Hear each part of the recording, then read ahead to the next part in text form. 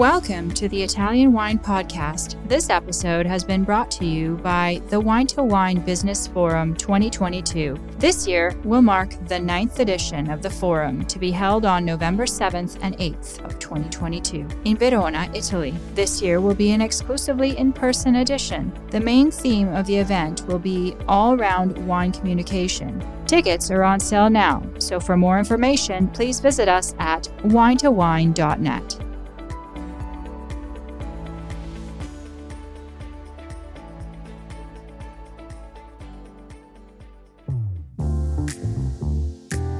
Hello, everybody. My name is Polly Hammond, and you are listening to Uncorked, the Italian wine podcast series about all things marketing and communication. Join me each week for candid conversations with experts from within and beyond the wine world as we explore what it takes to build a profitable business in today's constantly shifting environment. This week, we welcome Mayacamas Olds. Born and raised amidst the vines, Mayacamas has spent her entire life in the wine world.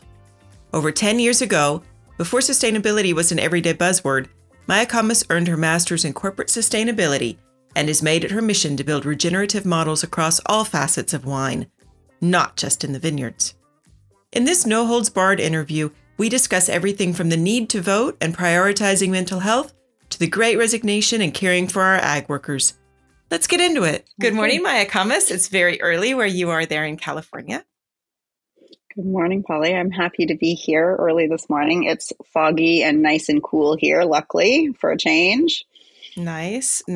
So I've known you on and off for a couple years. We do work with some of the same organizations. And when I was doing the research for this interview, I actually found out something that was just sort of like, light bulb for me, which is you're really well known as GM and as a viticulturalist, but you actually have a master's degree in corporate sustainability, and you've had it for a long time. It wasn't like you went off, 3 years ago, you're like, ooh, sustainability is important. I mean, like this dates back 10 years or so.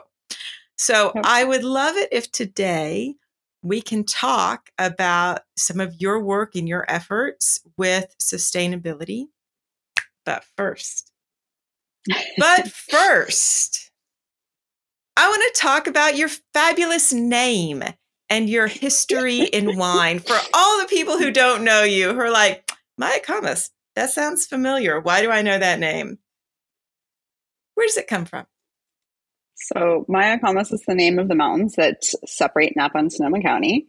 They are named, there's a little bit of controversy. It's a Native American word. But fundamentally, it means howl of the mountain lion. There's some different spellings to the north that have a slightly different meaning, but I'm not going to talk about that because it's not my expertise. I am named after the mountains in which I was born and raised. My dad was also the winemaker at Mayacamas Winery for most of my childhood and when I was born. So I love that. So when we talk about all these different ways that we have multi-generational wine families.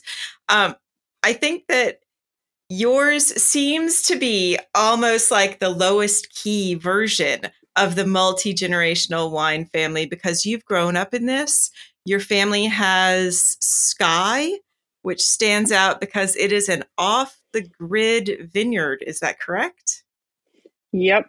Everything is off the grid. We have never had electricity on the property. My parents bought it in the early 70s.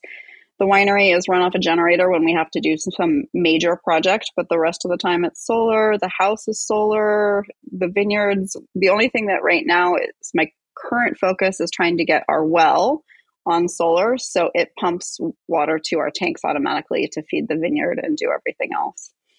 Mayacamas, are you a hippie? Like, is the family sort of old California hippies? My parents definitely are. I'm Nice. I'm on the edge of being a hippie and not because I went and got my master's in sustainability when it wasn't the cool thing to do. But also I like technology in the future and I'm not really a back to the earther, back to the lander. So I hate patchouli. I don't like You're not fish wearing harem and pants and dancing like Jesus at WOMAD. That's really just no, not. No. no. I'm going to get filleted for saying that probably. You actually tell this story that at 16, you were like, fuck it. I'm out. I'm running away from home. And that didn't maybe take you as far from wine as you'd hoped. No, it dove me straight into Spain, into Jerez de la Frontera, where I ended up getting a job and working because that was my skill set. So my plan to run away was a complete failure. I learned about doing my research about where I want to go and how to get there. The good thing is I learned Spanish in a way that most people don't get to as, a white American girl. And How? I learned What does to that be mean? independent. How did you, as in like you learned it in the vineyard, or you learned like proper immersive Spanish? Like did you learn all the good naughty words? What was different? I learned all the good naughty words. I was in the cellar just working with whoever was there. Nobody spoke any English, in 1992, I want to say 1991, something like that is when I was there. Like nobody there spoke any English. Americans were vastly hated because it was near the Rota American military base. So I had to really defend my position and be a good representative of a California girl. And I think I was successful. How long did you stay in Spain? I was there for just about a year. And then I came home. Went back to wine in California? No, I came home to study politics and chemistry. And how long did that stick? 3 years I studied that. And then my math skills were not up to the major that I wanted in microbiology. And so I ended up in fermentation science instead. So really it's a chemist, but we can just all much more appreciate the work that you're doing than, if you were a lab chemist doing something else. So high five for that change as a wine lover. I will say I'm okay with that. So corporate sustainability, you have been a pretty vocal, advocate for as long as I've read anything that you've written or as long as I've heard you speak around issues. First, it was organics. Then organics, it seems like over the years, really took on a much more regenerative approach. But it's not just in the vineyard. Is that correct? Your approach is much more about that beyond the vineyard. Yeah. When I was in the Presidio graduate school, we learned a lot about, at that time, regenerative agriculture was only just starting. It was this gentleman in Texas was kind of starting to do it. But in our program, we talked a lot about bringing that piece of kind of using regenerative economies and regenerative systems to help the ecosystem services, people, economies, like everything. And so everywhere that I've gone, I've kind of melded that into my leadership, whether it was at Diageo after I graduated or really at Newton is where I really was kind of given free reign to kind of wrap it into the whole business. And we were really that was really how we were rebuilding Newton to come back. And at Gloria, I had even more leeway to do what I needed. It was COVID and it was an amazing time and a place to get to show that it works. And you saw little bits and pieces of it. I really kind of tried to ingrain it into every piece of the business, making sure everything we did gave back in some way. Every decision we made, we thought out where it was going and where it would take us. It didn't always work, but it really made us think through every decision we made. So what does that mean in the day-to-day context? And this is not particular to any one position or another position, but I'm just thinking about all of the jobs that we already have to do and how underfunded we always are and, overburdened.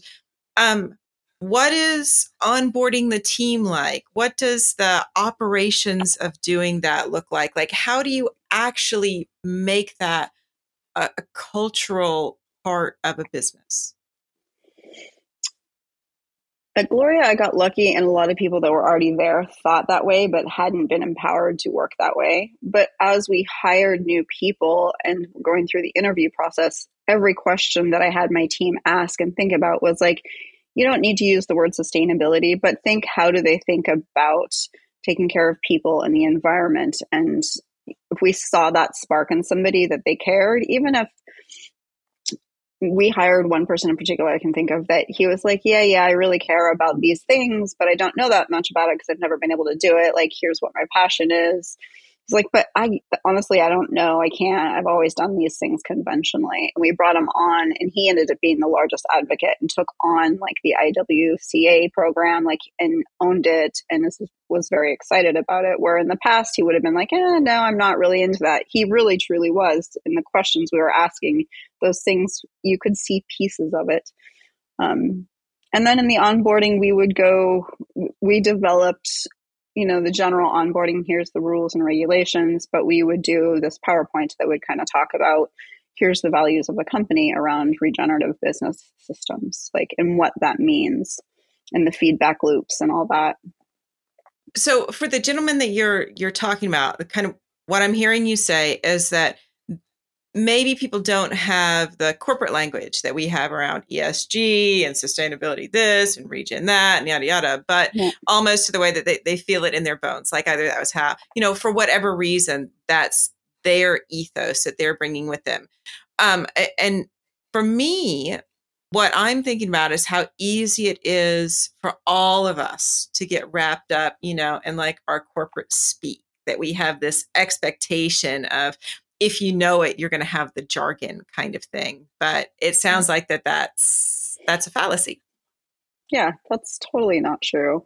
I have a good friend who just took on an amazing job in a large corporation, and she has spent her whole career, she's about my age, working in a small family business. And everything I get back from her is like, what does this word mean? What does that word mean? It's not that she doesn't know what she's doing or how to do it. It's just, it's a different language. And whether we create that to exclude people or just to kind of create that cliquey feeling in the corporate world, people know the things, and it makes them intimidated when they don't need to be. Big business, right, has gotten a hold of this now. We've got lots of public discussion around not only what our activities are, but now we've got lots of certification around it. We've got, I can't remember, I've made a joke this past year, like, have we hit peak sustainability conference in wine yet? Because it just felt like it was all that we were talking about. Is it actually like moving the needle in terms of what we as everyday workers and what our everyday drinkers are understanding about sustainability efforts and wine? Do certifications count? Do the communications count? Do retailers give a shit? Like, what's the practical application of all this that we're doing? That's a really deep and hard question. There's so many pieces of it. I think fundamentally, we still have so much more work to do, to whether it's, climate change, to get our carbon footprint down as a global society. That can't just be one person. I think today, consumers, it depends on the price point of the wine. The general consumers, people who are buying, under $10 bottles of wine, sustainability is not something that is in their bandwidth to consider. They are, for the most part, dealing with how do they get food on the table and can they afford a $10 bottle of wine. As you go up the scale, I think there's a place where consumers really do think about it, and they're very conscientious and they make decisions based on it. But then you get into the upper tiers, and I don't think they think about it very much. And there's an expectation that it's done in a certain manner as well. When you get to the $200, $300, that is not the things that those consumers are thinking about. But I think also they just assume it's done to the highest standard possible. But they don't, with some few exceptions, people in general don't understand how wine is made still today, which I find amazing, because my bubble, of course, is the wine industry, and that is all I know, from growing to making to hospitality and direct to consumer. Like, that's all I know. So I find it amazing but people don't know. Like, I'm on a plane flying somewhere having a conversation, and people ask the silliest questions, but they're not silly to them because they don't know, and they truly want to know and understand. Yeah. And I think it's actually a really interesting problem that we have on the producer side of it, or on the marketing side of it, the comms, because I'll tell you a story. I hear this often enough. I have one very specific client instance where we were discussing their sustainability actions. They're actually doing a ton of stuff behind the scenes. I found out there's a word for it. It is called, what is it? It's not greenwashing. Shit. I'm going to back up. Now I can't remember. I blanked out. The There's opposite of green that. hushing is what it's called. There you go. Green hushing.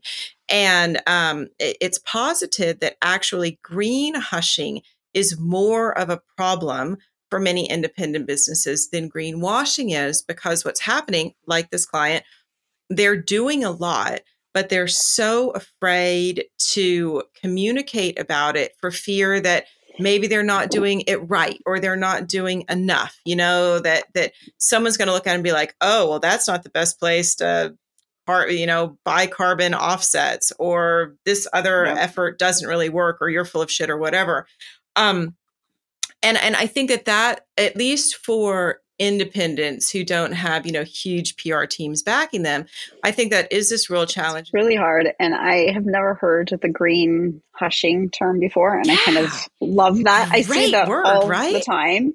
Yeah, people are doing so many good things and they don't talk about it, because the people who talk about loudly what they are doing often are not doing things the right way, because they have the money to broadcast all of these things. And I have definitely worked for companies. They're like, what are we doing? What are we doing? And I'm like, well, we're doing these 5 things, but we have just started. We can't talk about them because we just started this month or this year, and we won't see an impact that we can talk about for 2, 3, 5 years, which is true of a lot of things in the wine industry, not just environmental or social things. So going back then to Sky, which, has really always been doing a lot of these things. Was there ever this moment that you looked at it and you were like, oh, look, suddenly we're not the crazy hippies in the room anymore. Like, people think that what we're doing is okay. Or honestly, do you have those we told you so kind of moments that you're like, yeah, well, you might want to talk about how you've been doing it for 3 years, but we've been doing it for 35 years. How do you balance that legacy of amazing practices with this, push toward communicating it now? So my family is a special case. We have been doing all of these things since the beginning. I remember my dad used Roundup for a few years when it first came out because it was super safe. And that was all the advertising back in the 80s. I don't know. I don't remember when it was, but our family house sits right at the bottom of the vineyard, and the whole vineyard basin comes to the house. And I remember my dad saying to my sister and I'm going to go spray some chemicals. You can't come out of the house no matter what. They're super safe, but no matter what, you are at the bottom, you're going to get sick because if I put these chemicals out in the vineyard. And I remember my sister and I were super little and young, and we didn't totally understand, but we were like, why would you do that? It's been something conscientious in my family. We were raised to, you grow as much as your own food. And when you go buy food, you don't go buy the highly processed stuff. You buy the stuff that's good for you. And yes, it costs a little bit less, but you're getting more nutrition at the end of the day. And I realized to some extent that is, we didn't live in an inner city. We lived in a country off grid where we didn't have running water until I was 10. So, well, you know what? My kids will sit right there with you and talk about it. So we were way hippies.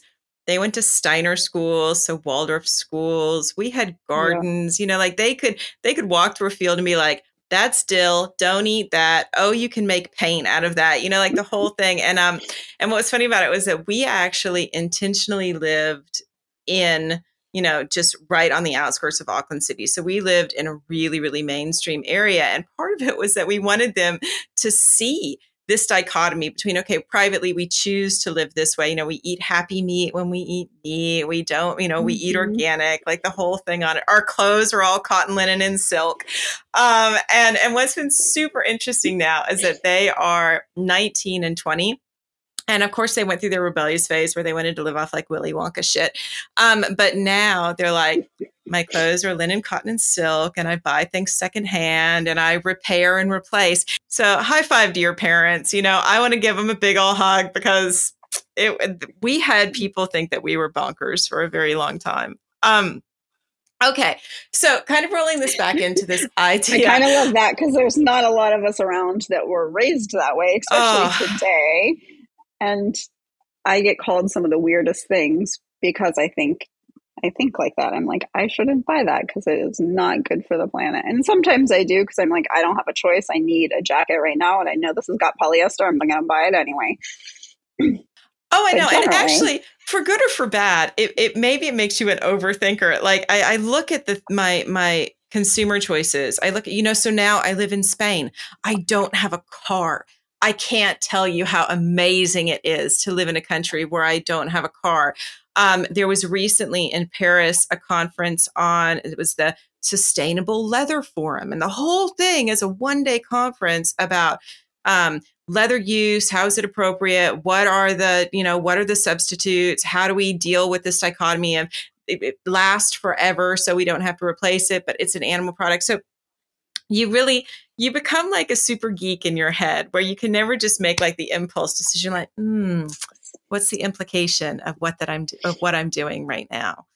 And it does, obviously, food and wine, or food, right? Wine, maybe not so much, but food for many people is their first point of entry to this notion of organic sustainability, because it's just so tangible that we're like, oh, clearly this makes sense for us.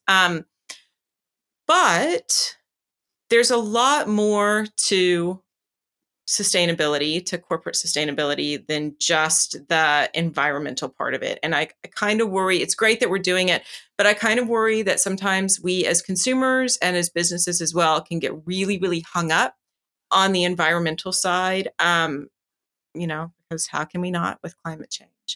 But it does also incorporate governance. It does incorporate, our social respect, our treatment, our systems, the whole thing. So this is something that you've been active in your volunteering, if I recall correct, as well as changes within, your workspaces. Is that anything that you'd like to talk about? yeah, I would love to. I think one thing that really everybody always talks about all this environmental stuff, and they're like, well, that's an elite thing. Like, general people can't afford to do this. And like, fundamentally, well, why can't people afford to buy organic produce or, shop at a farmer's market? And it comes down to, we don't, especially in the United States, more so than anywhere else, we don't pay people properly. We don't value their work. I mean, if you look at any statistic about minimum wage and the lack of increase for inflation in the last 20 years, we're paying people like it's 1980. And in the last 2 years in the wine industry, inflation has been between like 11 and 19%. Here in the Bay Area, in the North Bay, anybody, whether it's the farm workers, the cellar workers, the guys on the marketing team, they're not getting raises that reflect that, and they're not being compensated properly.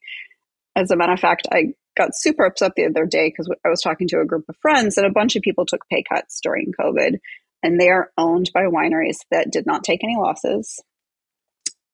They got PPP.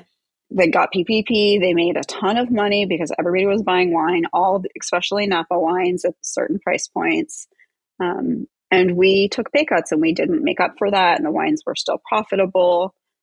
One of the things that I did that really helped Gloria kind of stand on its feet, and I've done in other places, is I make sure that I'm paying people properly and giving them raises, getting them to a place where they can afford at the end of the day to not go to a second job, that they can then go home and spend time with their family and do their kids' homework with them and buy groceries and do those things. And it makes them much happier to come to work for the hours of their work. Even when some of them, I'm super guilty of this, they come to work and they're working 10 hours instead of 8 hours just because there's not enough people to get the job done, and they throw in their extra hands, but they're happier to do that because they're compensated for it. It's not just, well, I've got to stay and do this, I'm going to miss out on 2 hours with my kids. It's like, no, I'm getting paid for this. It means I get to do that trip to Disneyland with the kids.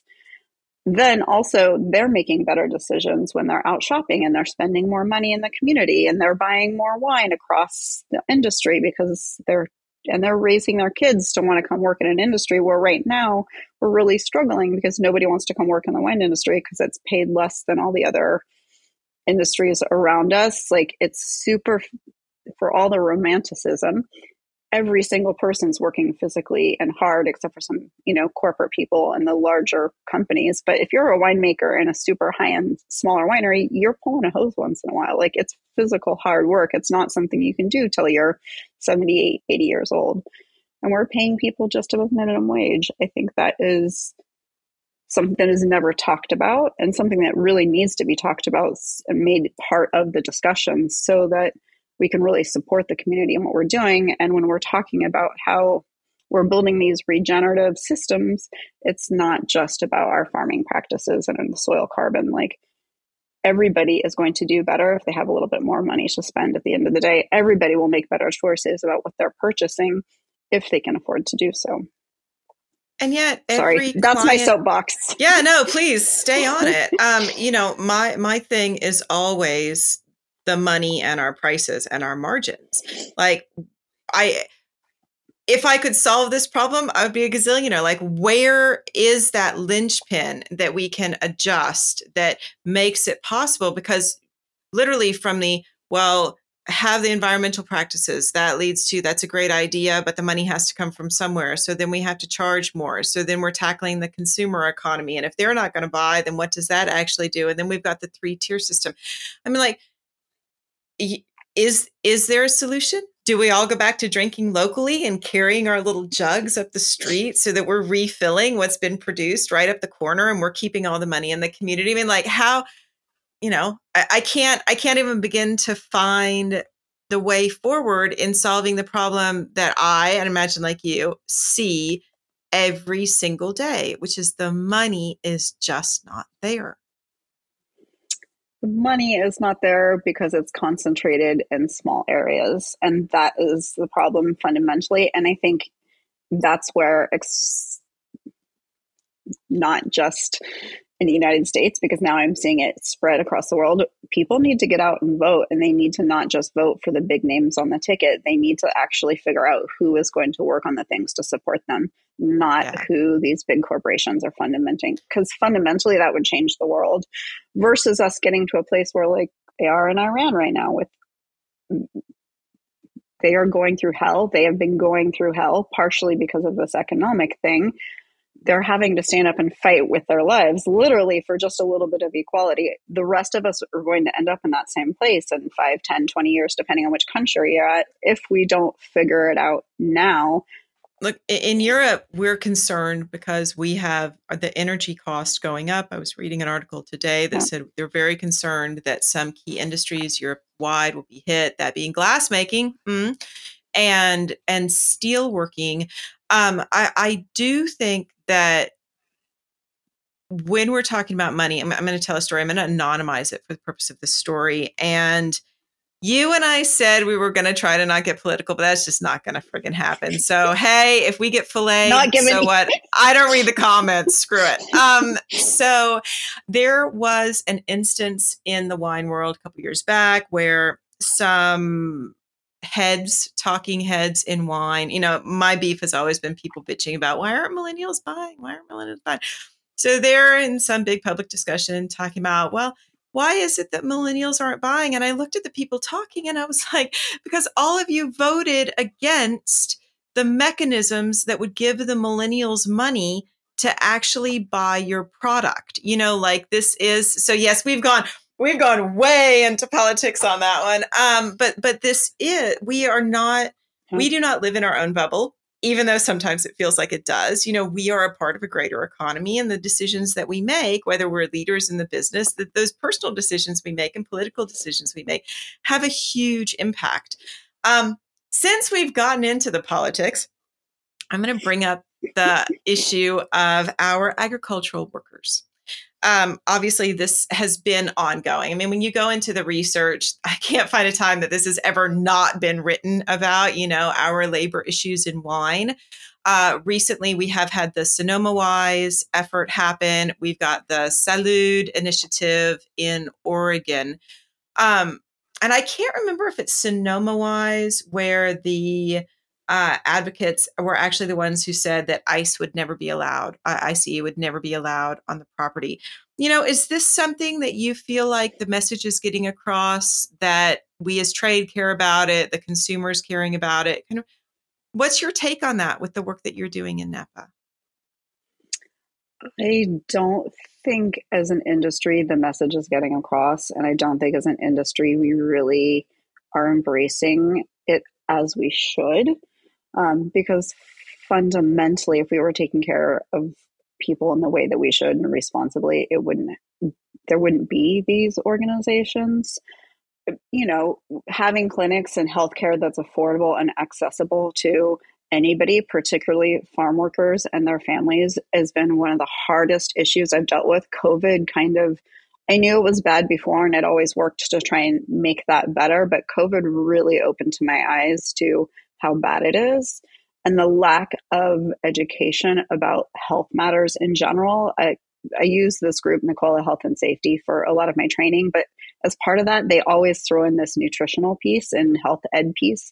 I've used them for years.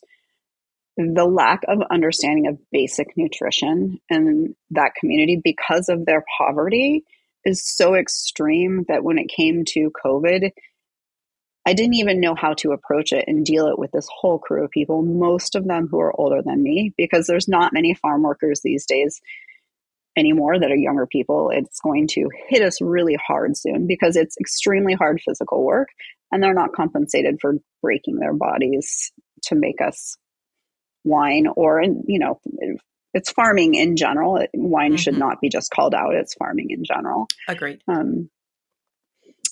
But also they don't have the basics of literacy of basic health care because they don't have access to it, for starters. And what they get is off the TV and radio, and their TV and radio is just as biased as ours. Like, that's not any different. So what I have done and worked really hard to do is make sure that when I do my health and safety programs, I am always including that health piece. Like, I don't just say health and safety as like not getting your finger cut off in the spinning wheels of the tractor or in the bottling machine. It's what's the basic nutrition you need? You need to go home and get 8 to 9 hours of sleep. Like, what do you need to not have that second job? Like, how can we support you?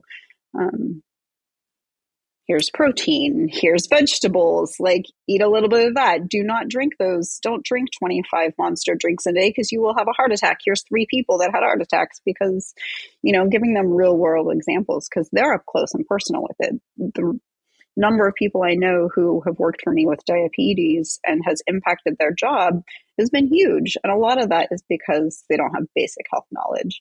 So I think we have done some things in Napa and Sonoma and Oregon around like salud and clinics to help them, but they don't reach enough people. Ultimately, we're going to have to find a way through this and how to support them. Some of that, and especially at Gloria, I loved that I was able to bring on so much technology there that I was able to take those guys who are doing those jobs, pull them away from that physical back-breaking work, put tools in to do that work, and then have them do the fine hand-tuning quality police. It made them happy. They physically were like, oh, I thought I was going to have to retire next year, and I didn't know how I was going to do that. But now actually I can do this for like 2 or 3 more years because it's not back-breaking and it's enjoyable. And I feel like I'm contributing to the quality of the wine. I made sure that no, go ahead. No. So, I mean, like that, I'm so glad that you brought up technology because there is, Marie Antoinette is the shepherding. There's this movement in wine that is like the sort of back to the land where no mechanization in the vineyard and really what I'm going to describe, again, screw it. We're so far down the controversial path on this one. Just go for it. It is this sort of natural wine, romanticism of it. But, what's the impact of that on the people or even, people's physical health, people's mental health? So is this something, have you worked in the process of moving toward more mechanization within a vineyard where you can talk about the impact, how people were responding, just like those examples that you were giving? Yeah, it's one of my favorite things to talk about and use as examples to say, hey, technology is not bad, especially for the wine industry, which we are very backwards. Like you see it in e-commerce, like how the rest of the world has moved forward in these things. And in the wine industry, we are like still kind of in just bring your jug, bring your jug. Exactly. Which actually I'm not opposed to doing that. I loved when I moved to the Barossa for the first time. I saw people doing that. I'm like, what are they doing? People would take their jugs. I loved it. Yep. Technology, mechanization, Marie Antoinette. There is a huge place for it, and we don't use it enough. And we talk about wine being romantic, so people are terrified of it. But the truth is, you can actually get better quality wine if you're bringing in the tools to take some of that back-breaking stuff out. And it's expensive, and people don't want to invest in it. But if you compare the payback of a machine versus 10 guys in the vineyard and the quality impacts that you're giving, it can be an amazing tool to make better wine, take care of your workforce, and kind of, in some cases, it's better for the planet. In other cases, it's not. It depends on where it's at. But it really can add a lot to the quality of the wine because you're saving the labor force to do that really high touch stuff that not everybody can afford to do. And all of a sudden, people can afford to do like specialized leafing and stuff like that because then they're doing the other stuff by hand. When I was running Diageo, I was working up and down the state of California. I wasn't running Diageo, but the vineyard side of it. And we had 3 properties on the Central Coast that people never went into other than to check the quality. Every single job was mechanized. And the first time I had some experience in Australia, so I was not totally unprepared. But when I came in, I was like, oh my God, this is insane. Like even at that time, 10 years ago, we had the ability to completely farm vineyards without people going into them, which terrifies people for many reasons. But when you're making a $10 bottle of wine, why not? Like that is not where the quality piece is coming in. And people were paid better because they're driving this fancy, crazy, amazing technology so that it's, a high trained, better paid job, which I think is important to provide. And it doesn't take a high school education either. What I think is really interesting about that is that, I must say it once a month on the podcast, it would be so great if some of these stories, some of these cases were public, like if we could dispel some of the romantic mythology or really the just like nihilistic, we're all going to lose our jobs. But that in mind, I know something that we're all talking about kind of offsides that has to do with labor and health and ESG are the concerns around mental health. I will be the first one to raise my hand and say that the past 2 years, no routine, no patterns, loads of work, so it's been unlike any period of my work life ever before. And it can be really hard to sustain a sense of equanimity, and just like going with the flow.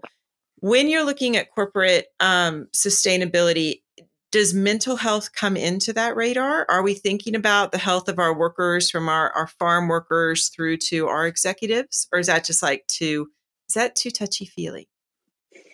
No, I think it's important to talk about. I think in general, it's still extremely taboo. Like millennials and Gen Z talk about it a little bit more, but above that, like Gen Xers, our generation above, it's still pretty rocky. I have always encouraged my team to take mental health days and stuff like that when they need them. And, I can, whether it's from trauma or whatever, but I really can see when my team's falling apart and like, hey, you guys take the weekend off, take the week off. Like, what do you need? How can I support you? I am, in all fairness, I am super demanding. I'm not that lackadaisical. Come in when you want. Like, I want to see the work produced. I want to see things come in. I want it to be very high quality, but also I recognize that nobody can keep going at that pace. So you guys go take the time, take the weekend off. I just had a case of one employee completely breaking down and just about to quit. So I was like, take 3 days off. And she's like, well, can I answer emails from home? And I was like, no, you cannot. Like, leave your computer at work. Yes, I usually tell you to take it home so it's not in the house when it burns down, but like, leave it here, go. And she came back. She's like, that was only 3 days and I feel so much better. Like, because in the industry, lots of industries, but we don't ever shut off. We take our phones home. We have an email. We're working too fast. We're working too hard. The guys in the field are working days. They're working nights. The seller crews are working days. They're working nights. They're not seeing their family. We all talk about self-care. They don't have the money to do self-care, or they don't even have the time for it because they're just going so fast. Maslow's hierarchy of needs, we all, and we all have that moment. Like, I don't want to make that sound like that's an elitist thing even, because while I recognize that there's certainly a financial component to it, to think that our executive staffs are not dealing with the same level of mental stress and burnout as anyone else, I think right now would absolutely be a fallacy after the past 2 years that we've had. So in your space, with you being, very open about it, is it like an open door policy? Someone feels like they can just walk in and be like, Mayacamas, I'm not doing so well? Or is it formalized? Is mental health in America becoming a part of healthcare and insurances? So what's happening? It's still, every company I've worked for in the past 15 years has had a mental health crisis phone line, because honestly, especially here in Northern California, there's fires, there's earthquakes, there's mass shootings, we've had all of that. There's usually a crisis line. There's not still a formal way to talk about that. So a lot of the younger generation talk about it more. I've always had an open door policy about it.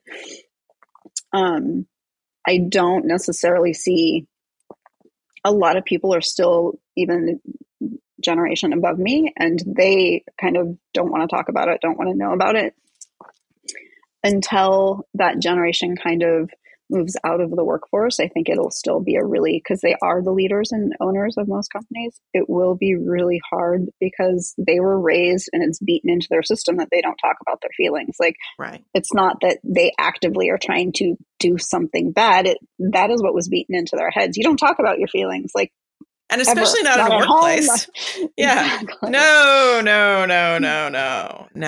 I actually, one thing that I remarked upon, so this week we've just had Roger Federer retired. I don't know. So I asked earlier if you watch tennis, and yes, I do not watch tennis. Yeah, but I watched the 7-minute speech that he gave on the court, and he was in tears. And, and Rafa Nadal was in tears as well. And I said to my husband, I was like, oh, did you watch? He's like, no, I didn't. I said, I don't know a lot about tennis at all, but here are these grown men on TV, tearing up as he is stepping out of, an incredible career.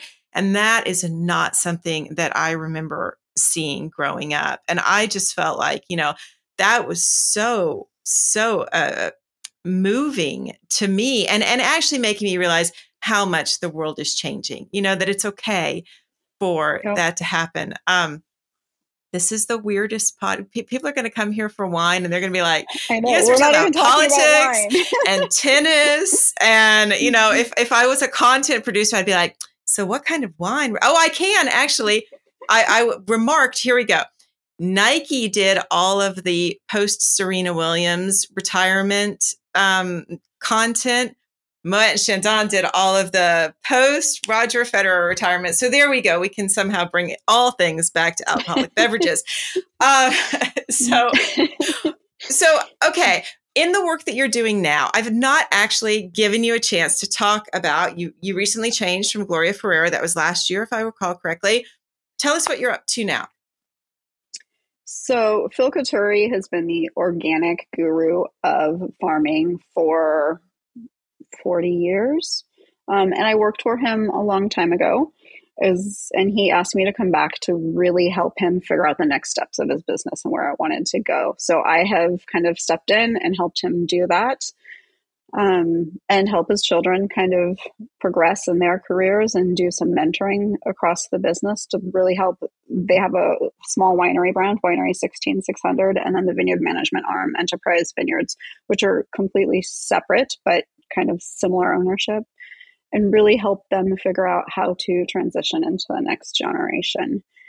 It's been challenging and fun. They're all big personalities. I mean, in the wine industry, we always talk about how winemakers are the big. My Instagram is vineyard pests because what's the biggest pest in a vineyard? It's a winemaker.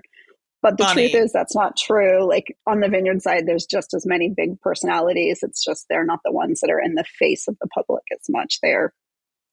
They can be just this is why I said I describe you as quiet but tough. When you get to talking, you can be just like, yep, that's the way it is. So yes. So continue with that story. So you're helping them as they are tackling succession planning. Is that right? Yep. Where it's going to go. Which is hard. It's really, really hard. Like it's hard, as an owner, when you built this business that is well known and that you're super proud of, to kind of let the reins go. Very, very challenging. Like it makes all these identity crises come. And when you're children of a big personality and somebody who built that, like having the same, like how do you in a modern world develop that and retain kind of that heritage and ownership and feel of the business, but take it into the next generation and change things? And, generational family businesses there's some statistic that 90% of businesses don't make it into the third generation ever. One of the things that makes me think of, great story. I don't know if you ever heard this, when Ben & Jerry's sold to Unilever, they did this thing that at the time had never been heard of, where Ben & Jerry's, the company, required that Unilever set up an independent, basically like brand trust, who that trust job was to protect the integrity of the Ben & Jerry's values within the huge organization that was Unilever. And you think about that. I just think about that in a space where we don't have enough money, we don't have enough time, labor's a problem. We're moving toward regenerative agriculture, or, what are pretty much like philosophically or belief systems, purpose-driven choices. And then we have to be able to pass that down to another generation and know that they're going to protect what we held dear.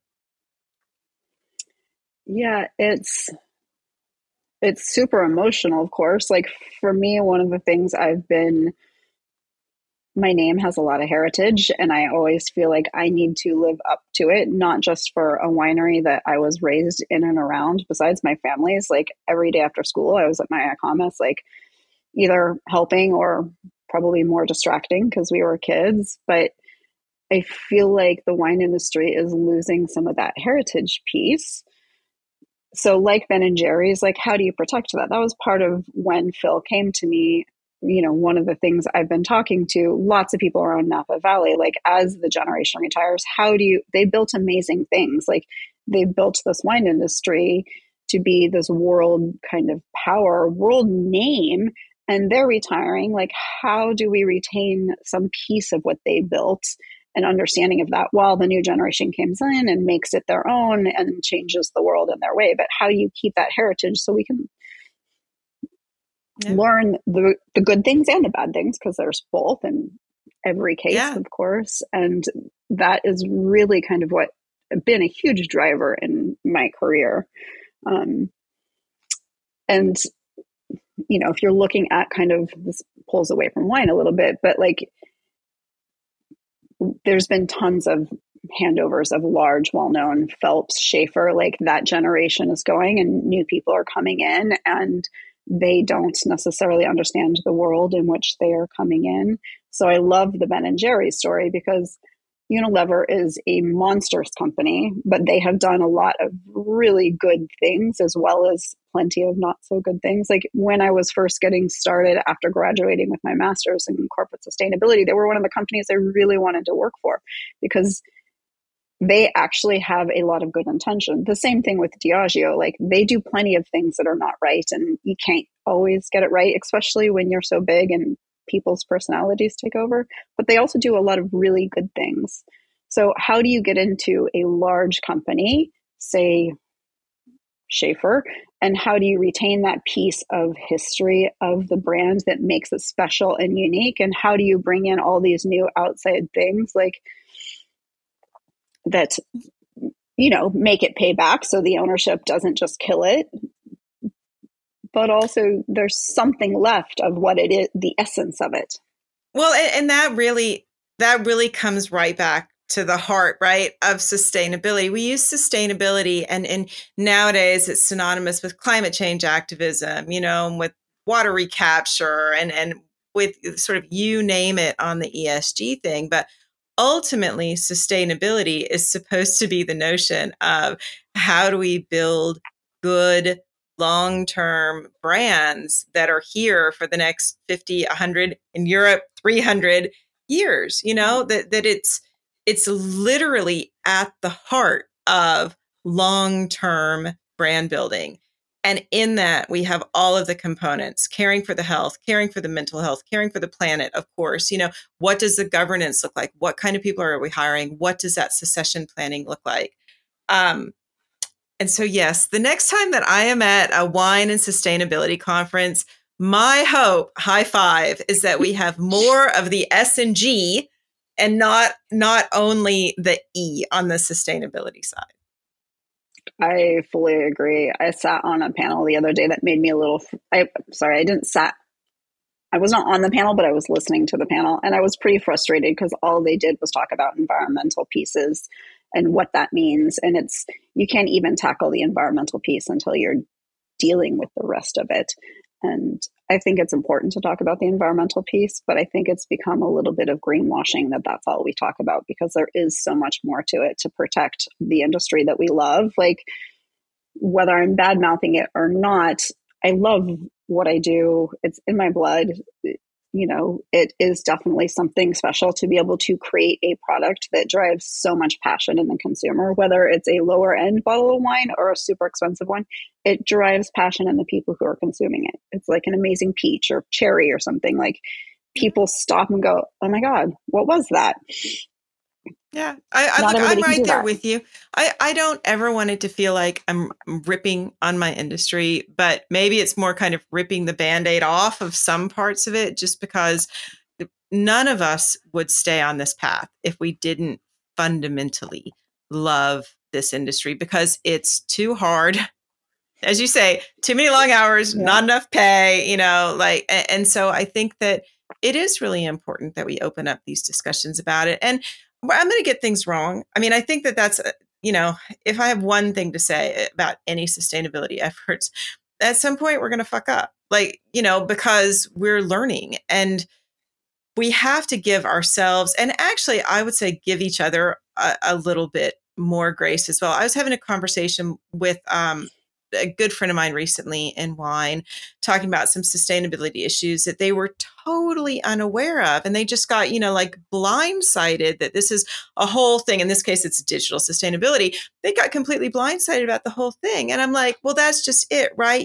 All of these things, they're all moving targets. And when do we have time to watch every panel, read every newspaper, do all the research? So yeah, that's what I would say is I can be forgiving. Hopefully we can all be forgiving, and just enough with the judgment around it. That's my Buddhism coming out. Everybody makes mistakes. I make mistakes. Like, my team makes mistakes. I try really hard not to, unless they're intentional. I try really hard not to be like, especially because everybody's too tired.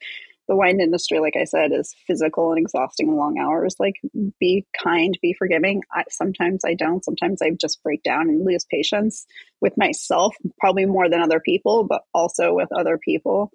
That's, I think, the number one thing we can do with sustainability is be a little bit of empathetic and not judgmental, and understand that everybody is fighting whatever demon they're fighting, and they're trying their best with the knowledge they have. So, you give them more knowledge, give them more power, like whatever those things are that they need to be able to step up. Word. Mayacamas, we have gone all around the topics today. I'm so glad you did. I know that these are not some of the easiest conversations to have in wine. I'm grateful to you for being willing to sit down and talk with me about this. To be fair, mad props. I don't know how many people I could have actually gotten in the room to have this discussion with me. And you've been around wine your whole life. So I have such faith in what you say. Thank you very much.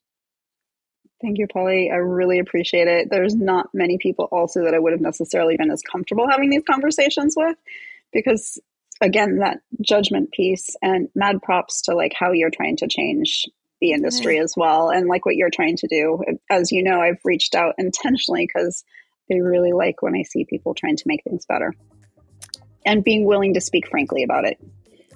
Thank you, Mayacamas. Thank you, Polly. I appreciate it. Have a good evening. And that's a wrap.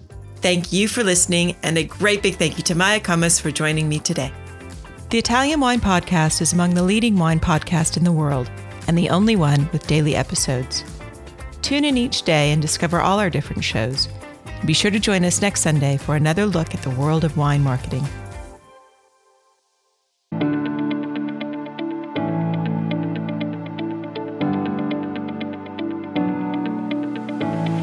We hope you enjoyed today's episode, brought to you by the Wine to Wine Business Forum 2022. This year will mark the 9th edition of the forum, to be held on November 7th and 8th, 2022, in Verona, Italy. Remember, tickets are on sale now, so for more information, please visit us at winetowine.net.